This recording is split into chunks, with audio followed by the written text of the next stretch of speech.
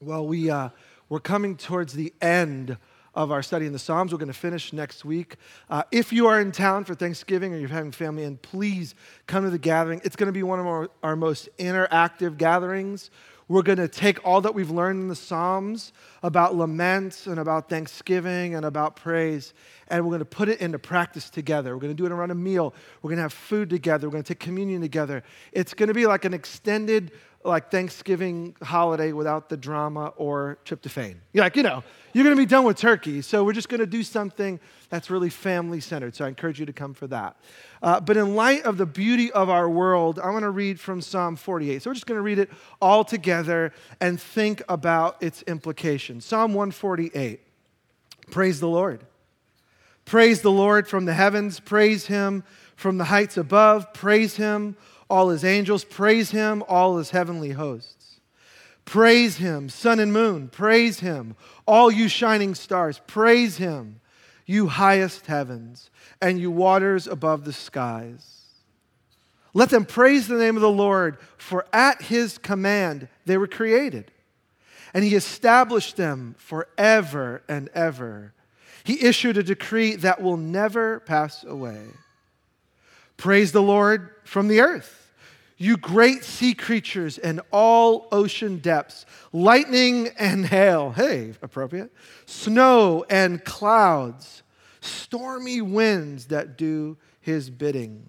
You mountains and all hills, fruit trees and all cedars, wild animals and all cattle, small creatures and flying birds, kings of the earth and all nations, you princes and all rulers on earth, young men and women, old men and children.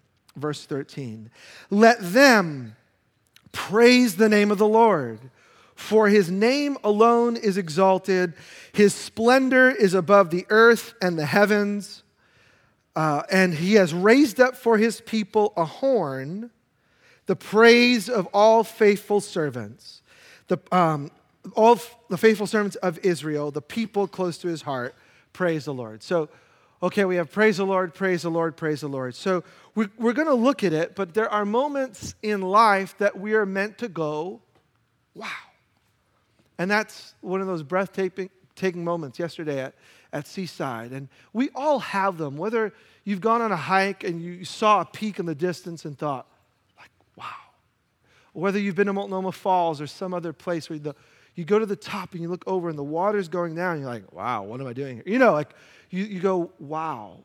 Whether it's the beauty of the spring when the flowers bloom, whether it's a person that you see, especially if you're single, and you're like, wow. If you're married, you better go wow. Yeah, otherwise, she goes wow. Anyway, there are just moments in life where you think this is above. This is beautiful. And that's part of how we were created. If you've just come, welcome. If you're visiting, we are in week 6 of a series in the Psalms, and we have been looking at the variety. In order to understand the Psalms, if you're new, I'm going to do a quick recap. It's one book made up of 150 poems, and the poems tell one large story of the work of God.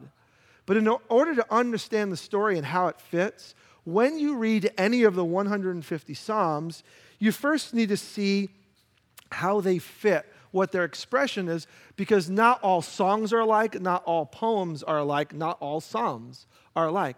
So we looked at some of the variety. They're the royal Psalms. They're Psalms about a king, a ruler, a leader. And when we hear about a leader like David or anyone else, we're supposed to think about the leadership of God in our life. There are the Psalms of lament. We went through those. A huge bulk of the 150 are, God, why? Why did this happen? Why did that happen? Why do I feel this way? Why do I look this way? Why has this happened to me? God, where are you?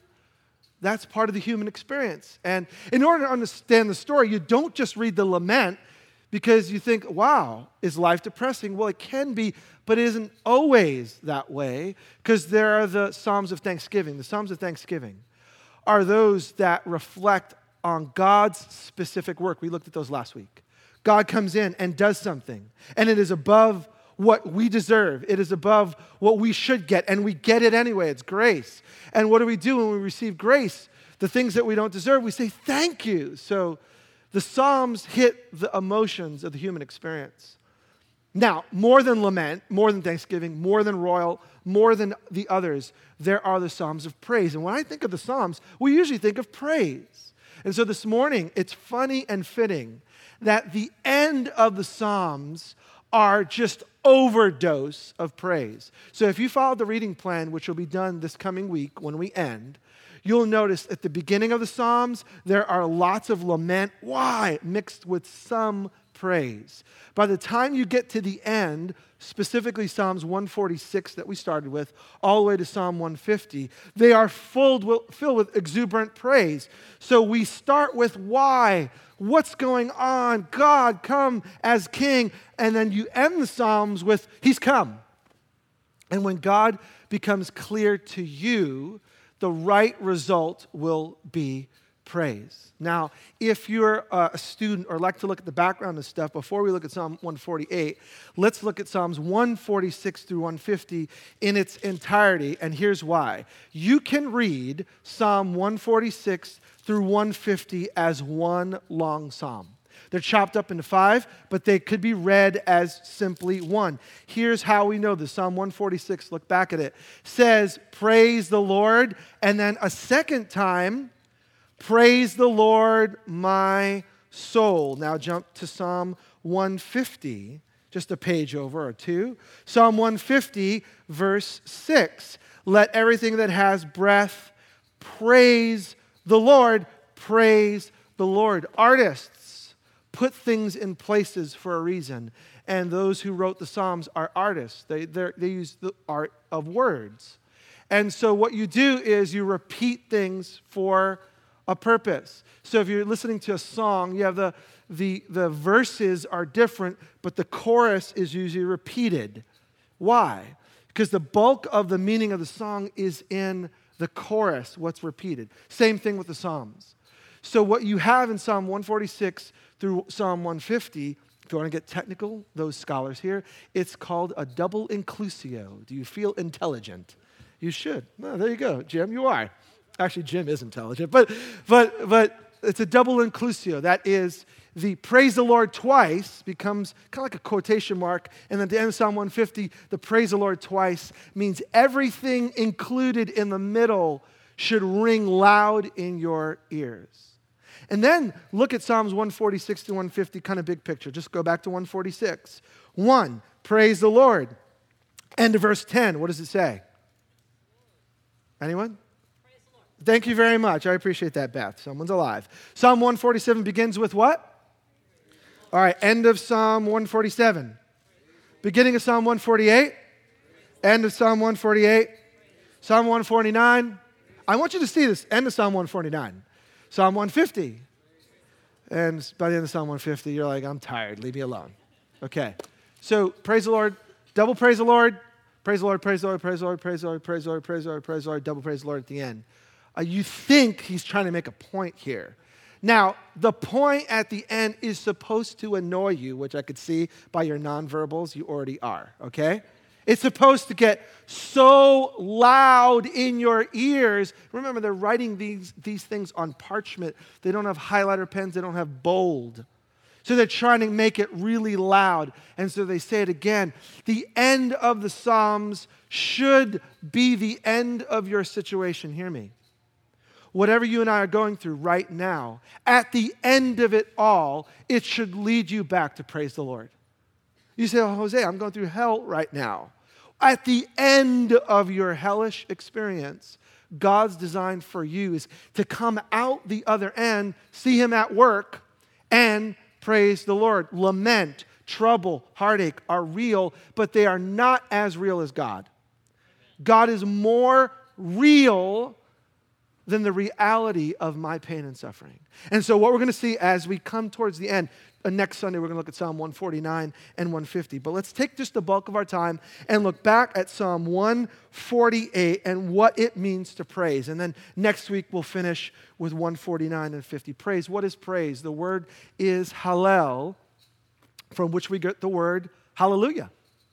So if you're reading the beginning of Psalm 148, praise the Lord is the English term, but if you look at your little margin thing or whatever, mine has letter B, and it says Hebrew, hallelujah, hallelujah, also in verse 14. It starts with the word hallelujah. And hallel is boasting, right? Or enlarging or glorifying, to shine or to highlight. So what does it mean for us to praise? To praise, in the Hebrew thought, in English it may mean something else. But in the Hebrew thought, it is to boast about or make big. This is great, but actually this is even greater than I thought. It's not that the object becomes larger, it just becomes larger to me. If I look at Mount Hood, whether I'm far or close, and I think, wow, that is amazing, it is no different than when it was covered in the clouds. It didn't change. Mount Hood is Mount Hood, but it can become bigger to me. And it can become larger in my view. It can become more glorious, more majestic. The more I see it, the more I'm enamored by it. You drive towards Mount Hood, don't you feel small? Like, I don't know, I don't feel bigger about myself. And you fly. When you fly in and out of PDX, you fly right by Mount Hood. And you think, I am a nobody. That's what I think. I'm a nobody compared to that huge chunk of ice. It's huge. And so praise is about finding something, someone, and it becoming larger to you. Or another view of it is to glory or to shine. Let me use an example because we get it. A couple gets engaged. Oh, like, you ever just see a couple that's just young and in love and ignorant of all things real. And they're just and then you hear the announcement first on Instagram, and then you see them in person, and then what do we go for? It's tacky of us, but we look at her hand. It's just the way we do it. And if she has a ring, if not, he's in trouble. But if she has a ring, and she just holds it out, and you just and you look at a piece of like mineral or whatever it is. Like, what is a diamond? No, it's expensive, but what is it? It's just compressed carbon or whatever it is. Like, it's just a rock. Put a pebble on there. It's much cheaper. Get over it. Move on. Get married. Yeah. Now some of you always say, are you that foolish? I'm making a point. That rock is just like any other rock until you take a black backdrop and you take that rock next to from your yard rock, and you shine light on that rock. And you shine light on your little pebble rock, and you will see the majestic difference. And as the light bounces off of that rock is more valuable than the pebble in your backyard. And that is the idea of praise.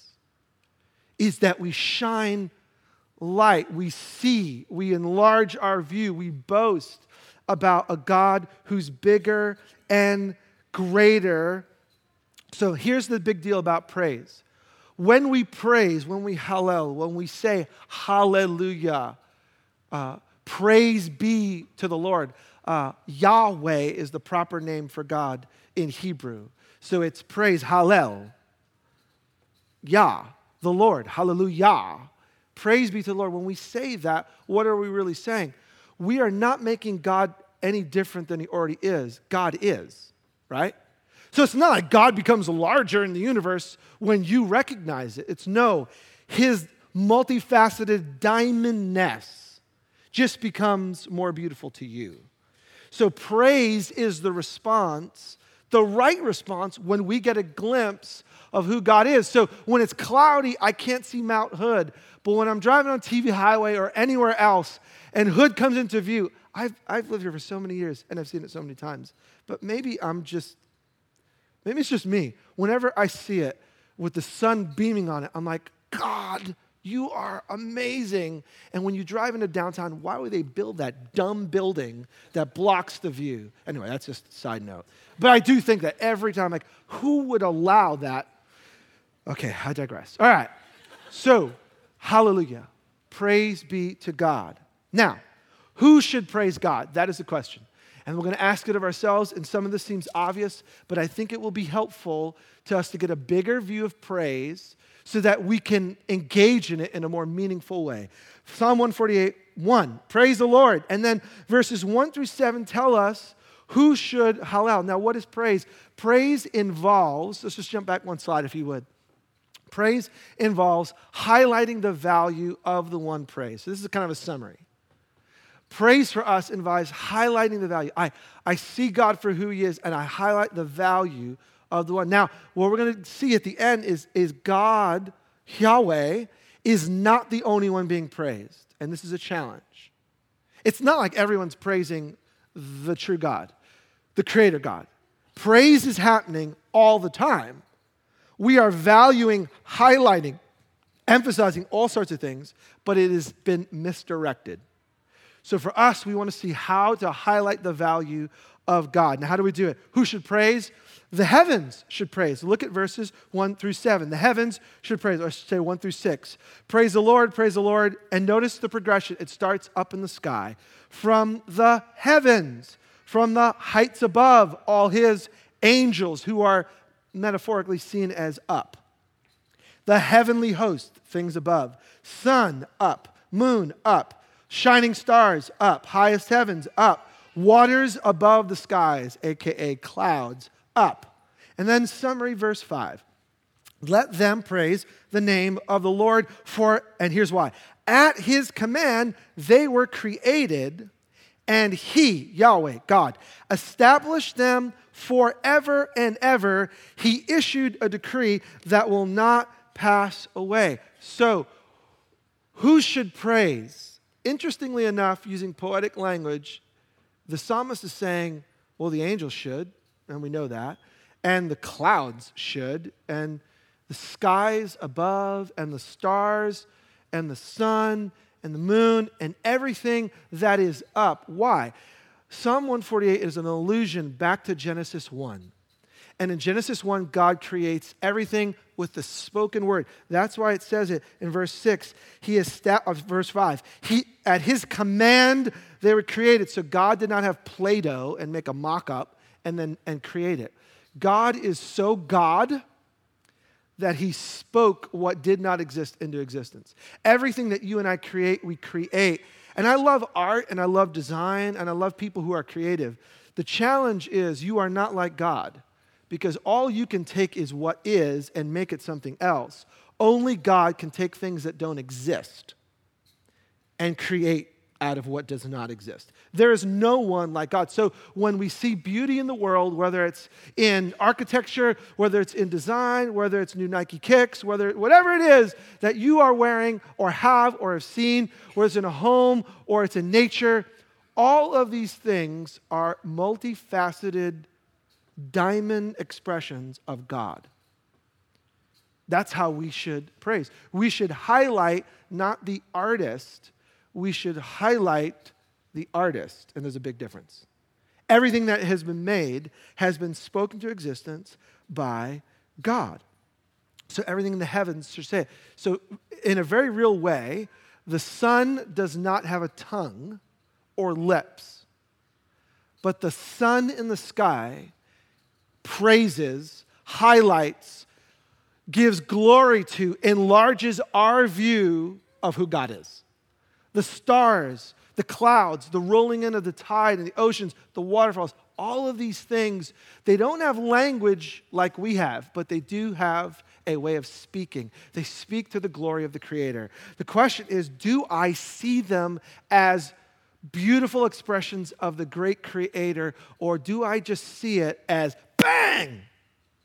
Now, I'm not here to give any theory of evolution. I could care less about that argument in our context. What I am here to say is if you do not see what God has made as God made, then you're not giving praise to the one who made all things. And it is our response as his creation. The right response is to see everything beautiful as expressions of the beautiful Creator. And when we do not see it that way, my friends, we are holding back what God deserves. And God deserves to be praise. So it's not just the heavens. Look at verse 7. It's also the earth. Praise the Lord from the earth. And so the artist goes from up to down. He says, you great sea creatures, Free Willy or whatever, all ocean depths, lightning, hail, snow, clouds, stormy winds, mountains, hills. Verse 9, fruit trees, cedars, wild animals, and all cattle. Like, why cattle? I have no idea. But he decided to include cattle. Small creatures, flying birds. And then he goes from all the animal and the created creatures to the creatures with a brain that create other things, like humans, kings of the earth, and all nations, princes, rulers on the earth, young men, women, old men, children. Let them praise the name of the Lord, for his name alone, verse 13, is exalted, his splendors above the earth and the heavens. So, not only should nature show us and the things that are, but when we look to the ground, when we look up, we see God. When we look around us, we see the handiwork of God. And so the rightful response is, when you see what God has done, is to not exalt the people who have done something with God's creation, but we shouldn't make much of them. We should make much of God, who is the one who spoke it all into existence. So if you think that's not enough, let's look at verse 14. So above, heavens, yes. The earth, yes. And then his people, us, God's people, should be filled with praise. Verse 14, he has raised up for his people a horn, the people of the praise of all his faithful servants of Israel, the people close to his heart. So he starts with the big and he works his way down. Heaven, starry host, yes. The things you see on the ground, we look around, yes. And then us. The nation of Israel, the people that God had called out. For you and I, those who follow Jesus, we should be the ones who recognize God for who he is, and we should, no matter what we are going through. Did any of this give a clause to if things are going well? Did any of this have to do with any of your circumstance? None of it. Now the laments, the Psalms do speak of my pain, my suffering. There's a right time to ask God, why? I don't know why. God, I don't know. But at the end of it all, when you see when you see Mount Hood, what God has made, and you see what you're going through, at the tail end, your situation should be seen in light of what God has made and what God has done. And in the end, it should lead to praise. Even if I don't feel like it, what God has made, what God has done, what God is doing, what God is about, makes him worthy of my praise. It's not like he's bigger, he's already huge. But is he huge to me? And so praise is my response to the bigness of God in my world. And this one really got me this week. Verse 14, he's raised up for his people a horn. God made a horn, therefore I should praise him. Isn't that amazing? A horn. Awkward. Did you know, I'm like, what? So God made a horn, therefore all of Israel. What in the world is he talking about? A horn. Why should we praise God? Yes, he made the earth. Yes, he made the creatures. Yes, he made you. Yes, he made the kings, the rulers, the nations. God's done all that. And yeah, it's messed up a bit because our rebellion and sin has left a dirty mark on God's world. And so, yes, there are tsunamis. I'm convinced there were none at the beginning of time. Yes, there's all sorts of horrific aspects of nature, and I think those are just reflections of the reality of our sin and our brokenness. And now today, there's global warming and climate, all sorts of goofiness. Don't blame God. Blame our own idiocy. So the world has been marred. It's not all that it will be when God remakes it and says it's new. But it's still beautiful, and it's still lovely, and it's still a reflection of his greatness. So he made a horn, though, and that's the real reason we should praise him. Now, what is a horn all about? In the ancient Near East, in the time of the Psalms, a king did not wear a gold crown with jewels. That's like Middle Ages. Think back to the movie Brave. Did you see Brave? Come on, people. What's wrong with you? See Brave? And then there's the Vikings, right? Am I the only one who saw this movie? The Brave, the Vikings. And so the kings, what do they have? They have their crowns, but they have their what? Horns. In the ancient Near East, in the ancient civilizations, kings wore a crown with real animal horns. Because you know what? When you go in the woods and there's you and your little piddly bow and arrow, and you come up on a 1,000-pound buck or whatever, did they go to 1,000 pounds? Just pretend. I'm not a hunter. If I want meat, I go to the supermarket. So I'm telling the truth. So if you go out in the wild and you got your little bow and arrow, and then this big thing just blows its nostrils at you, you know what? You should rightfully say, that thing's the king, and I need to get out of here. Or do your little and try to knock him out. The king is like the strong animal in the woods. He rules. And so what is the reason that he should praise the Lord? He says, verse 14, he has raised up for his people a horn, a mighty, strong ruler king, the praise of all his faithful servants of Israel, the people close to his heart. Why should we praise the Lord? Here's the good news. Because God has left us a king. So not only did God make the heavens, make Mount Hood, make all the waterfalls, all the beauty, not only did he make the sea creatures, not only did he make men and women beautiful, he made us a people with a king. So if you want to know God, you can have God rule you, lead you, guide you as a strong, mighty, powerful king. The reason God is worthy of our praise is because he has not left us to ourselves, but he's made us a people, and he's come to rule us as a king. Now, one little quote from the New Testament that's going to help bring color in the story of the coming of Jesus. We'll get to that in a few weeks. And by the way, you should not watch Christmas movies till after Thanksgiving. I digress. Amen. So now that I made you mad, in Luke 1, as we get to the gospel story, because you got to get through Thanksgiving first. So his father, Zechariah, speaking of John the Baptist, when John the Baptist comes, his father, Zechariah, was filled with who? The Holy Spirit. So God's Spirit comes on Zechariah, and he prophesies what? Praise be to the Lord, the God of Israel, because he has come to his people and redeemed them. He has raised up a horn of salvation for us in the house of his servant David.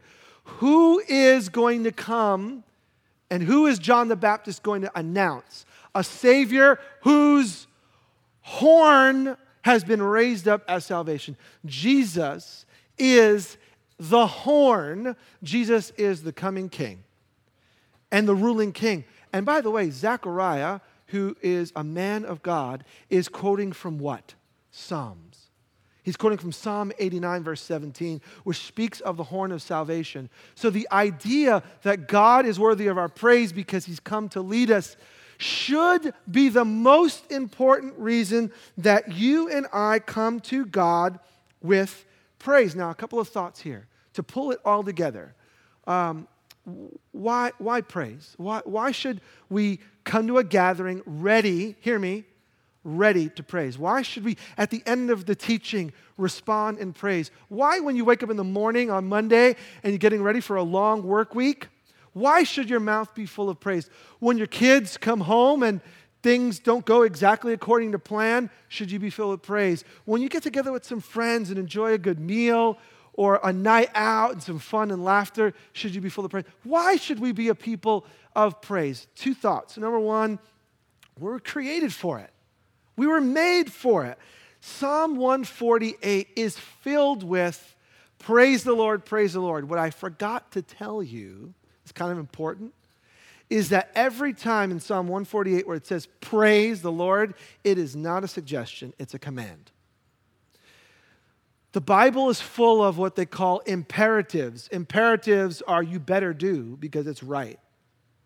Not a command, and if you don't, you're a jerk. But no, like this is what you were made to do. Husbands, love your wives. It's a command. Why? Command. Why? Because you were made for it. Husbands, love your wives. You were made by God to love your wife. So you know what? You ought to do what you're made for. And for us, we were made by God in the image of God. You read Genesis 1 and 2, and you realize that God created and spoke everything into existence, but he does not speak mankind into existence. Metaphorically speaking, he takes the dust of the ground. Is it literal dust that he formed together? I don't kind of look like dust. I don't know how it works, but he takes what's already created, and in his image, he makes you. And so there's a God imprint. God's DNA is not on the buck in the field, but God's DNA is on you, because no other thing in creation, is it said in Scripture, is made in his likeness and image other than you, other than me. We have the mark of God. So God is worthy of praise because he's put his mark on us. I'm like him in some way. And now I'm not like him in a lot of ways. And that's why I need Jesus. Because Jesus has come and is God and is man. God has come in the person of Jesus so that now, in light of my own brokenness, my own sinfulness, and my own bent towards praising myself and my own things, God can reshape me into a person who does what I was made to do, and you and I were made to praise God because he has come. And in the person of Jesus, if you're a follower of Jesus, oh my gosh, we're commanded to praise the Lord, because he's come and he's now filled you with his own Holy Spirit. You have the Spirit of God not living in your cul-de-sac. When you came to this gathering this morning, if you live in a cul-de-sac, God did not stay in your cul-de-sac. God was with you in your vehicle or in your car or as you walked. And God was with you when you walked in, and God is with you as you walk out. We forget that God is with us. And because God is with me, he's worthy of me highlighting, boasting, enlarging who he is in my world. He is worth my praise. Why? Praise the Lord. Psalm 148 includes every conceivable thing. Who should praise God? Everything up, everything I could see, and everything within me. Everything that has breath should praise the Lord. Now, the reality is, we don't all praise the Lord. And there lies this challenge. I said at the beginning, every one of us was made to praise, to give glory, to boast in something, but not everyone boasts in God. Not everyone gives credit back to God. And the beauty of art is that art should shine light on the artist. When you see someone who creates something, it's beautiful, and then you look back at the artist and say, wow. In our situation, when you look at your life and God's work, you shouldn't look at yourself or your people, your parents, or anyone else. All of them are smaller artists, lowercase a. When you see anything in your life that is beauty and reflection of what is great, you should look back at the capital A artist and say, this was God. We should give credit back to God for what God has done in our world. So everyone should praise God. Now, what do we praise God for? A couple of things. It's right here in the text. We should praise God for who he is. His power, his faithfulness, his love, his mercy, his name. He's a Savior, a comforter, a friend, a judge. He's Abba, Father. We should praise him for what he's done in the past. And that's where this psalm really leans. He's made these things. Stars and the moon. He's given us scripture. Jesus has come and done things on the earth. He's done things in my world. The others, I know he's done work for what he's doing now.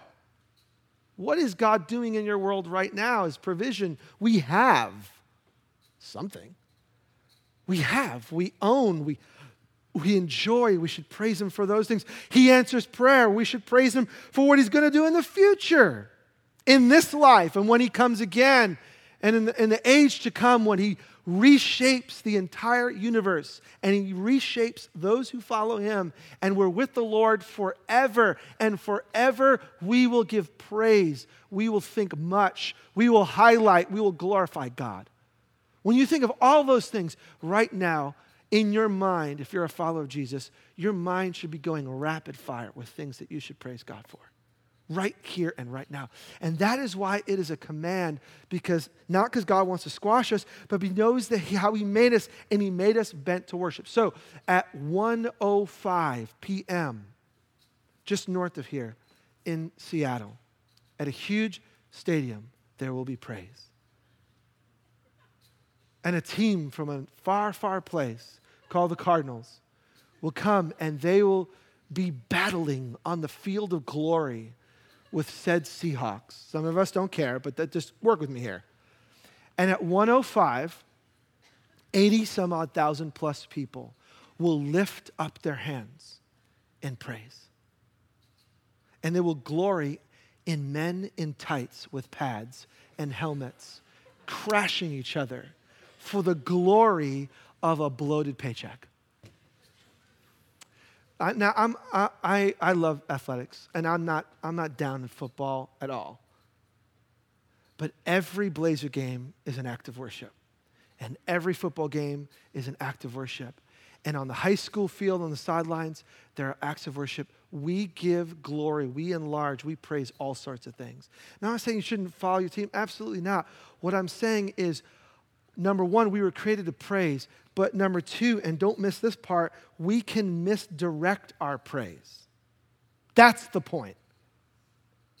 So we give glory to a team that does well, and we rejoice in athletes who can take this human body and do something that I cannot do. And I give them credit for that. And I say, wow, look at those arms, look at those legs, look at what they can do. And that's all right.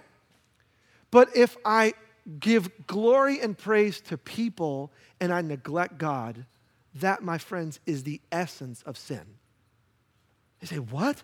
The essence of sin, in my understanding, is a misdirected glory. Think of Satan, the angel of light. What caused his demise? He was God's most glorious created being, and he was created to lead the angels in praise. What did he do? He misdirected the glory he should be giving to God, and he put it on himself. Maybe I should get a little bit of worship here. And whenever we misdirect glory, whenever we misdirect praise, the essence and the heart of sin, my friends, is when we don't give back to God what is due his name. And you say, well, where do you get that? Turn with me, one last passage before we respond in praise through singing. Romans chapter 1. I want us to see this because this is so at the heart of our faith. I don't want you to miss this. This is so at the heart of what it means to call yourself a Christian or a Jesus follower. I don't want you to miss this. Romans chapter 1, and we're going to read from verse 18 through to verse 22. It starts negative, I'll admit it here, but I'm reading in the middle of Paul's thought. He's talking about what's going to happen to people who sin. The wrath of God. That is the right judgment. Wrath is not a bad thing.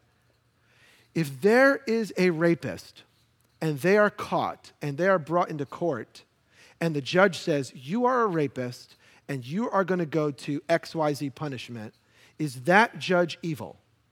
No. He is kind and he's good and he's pouring out wrath. Those who sin deserve judgment, and those who get the judgment shouldn't look back at the judge and say, you were wrong. So, the wrath of God is being revealed from heaven against all godlessness and wickedness of people who suppress the truth by their wickedness. And what's the wickedness? Since what may be known about God is plain to them, because God has made it plain to them. Think Psalm 148. God has shown us who he is. God has made known who he is, and all of creation speaks to the glory of God, and no one has an excuse. Verse 40. For since the creation of the world, God's invisible qualities, what we don't know, his eternal power, his divine nature, have been clearly seen, being understood from what has been made, so that people are without excuse. So Paul's argument why God is faithful to judge sinning people is that God has shown his invisible qualities in his creation, and everyone has seen God's handiwork. They've seen God's diamond, but they have not given the creator of the diamond his due credit. So we do what we want, and we live the way we want, and we ignore God, and we say, God, we don't care. We're going to be our own God. We reflect praise from God, the creator, to ourselves and say, I did it, and I deserve what I get. Now, verse 21, for although they knew God, they neither glorified him as God nor gave thanks to him, but their thinking became futile, their foolish hearts were darkened. Although they claimed to be wise, they became fools and exchanged the glory of the immortal God for images made to look like mortal human beings and birds and animals and reptiles. So instead of worshiping the created God, that we worship things that we've seen. So you see it now. Although I live in a community with lots of Asians who have physical idols, like this object. I'm going to burn incense to this object as an act of worship. Those in the West don't understand that. But in the East, it's still done. Ours is more subtle.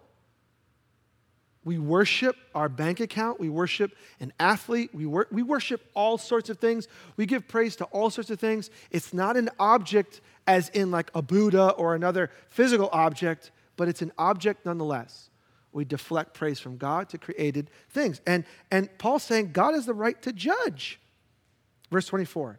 Therefore, God gave them over to their sinful desires of their hearts, to sexual impurity, for the degrading of their bodies with one another. They exchanged the truth of God for a lie and worshiped and served created things rather than the Creator, who is forever praised. Amen.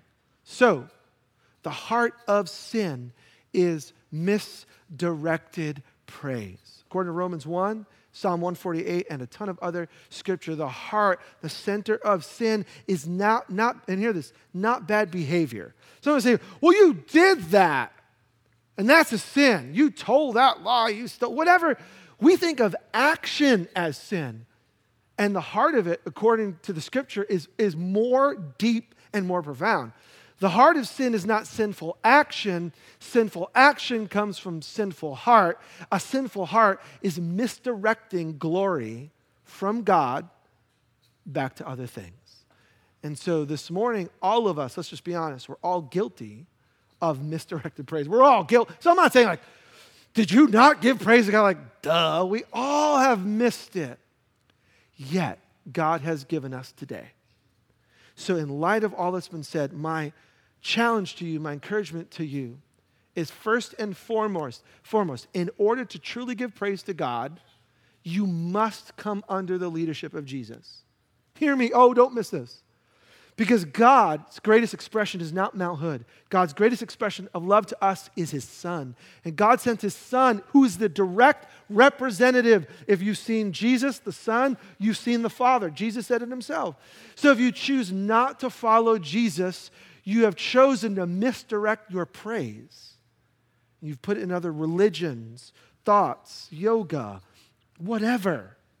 Whatever it is for you, your worship, if you do not worship Jesus, you have misdirected worship. And the Bible describes that as idolatry. But God's given us today, and today you've heard the name of Jesus. And today we've spoken of the work of Jesus. Jesus comes to pay our sin in full, and because He's God, He can. And because He's man, He can stand in our place.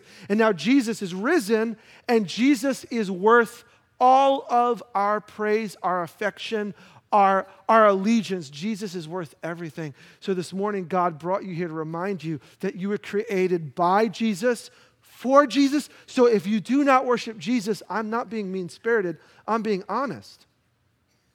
If you're not following and worshiping Jesus, then you're missing your very reason for existence. Can I be that brash, that bombastic? But that is the truth. And so, because you were created by Jesus for Jesus, you can know God through Jesus and then reorient your life to praise. Now, if you're already following Him, what is the takeaway? Give praise to Jesus. In the way we sing, in the way we live, in the words that we speak, there's so many expressions. It's not 2 hours on a Sunday.